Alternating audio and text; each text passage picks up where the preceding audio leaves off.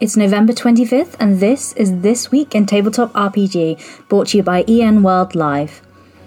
The persistent rumour that the Wizards of the Coast will end their open gaming licence is making the rounds once again on the internet, but there is already a 5e system reference document released under the open gaming licence, and since the OGL cannot be rescinded, third parties will still be able to continue producing 5e compatible materials under the open gaming licence.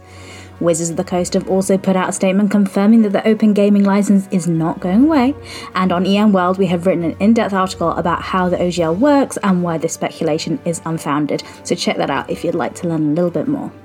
Keith Baker returns once again to the setting he created with the Chronicles of Eberron on the DM's Guild. There's a new 200-page sourcebook which features new lore, advice for players and DMs, new game options with monsters, spells, magic items, treasure and character options. So this book is going to be available in PDF and print on demand, and that'll be next month starting in December. And there's also a collaboration with Hero Forge to create your own custom Eberron miniatures for your games. Would you like to own your own pet pseudo-dragon?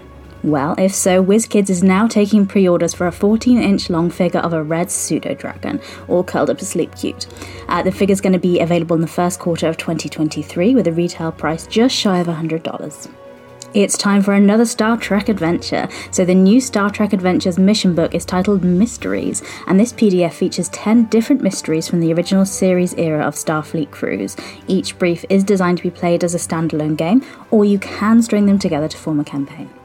The Rivers of London, the role-playing game by Chaosium, will be released next week on the 30th of November. So the game places the players in the roles of newly recruited members of the London Metropolitan Police Service's special magic branch known as the Folly.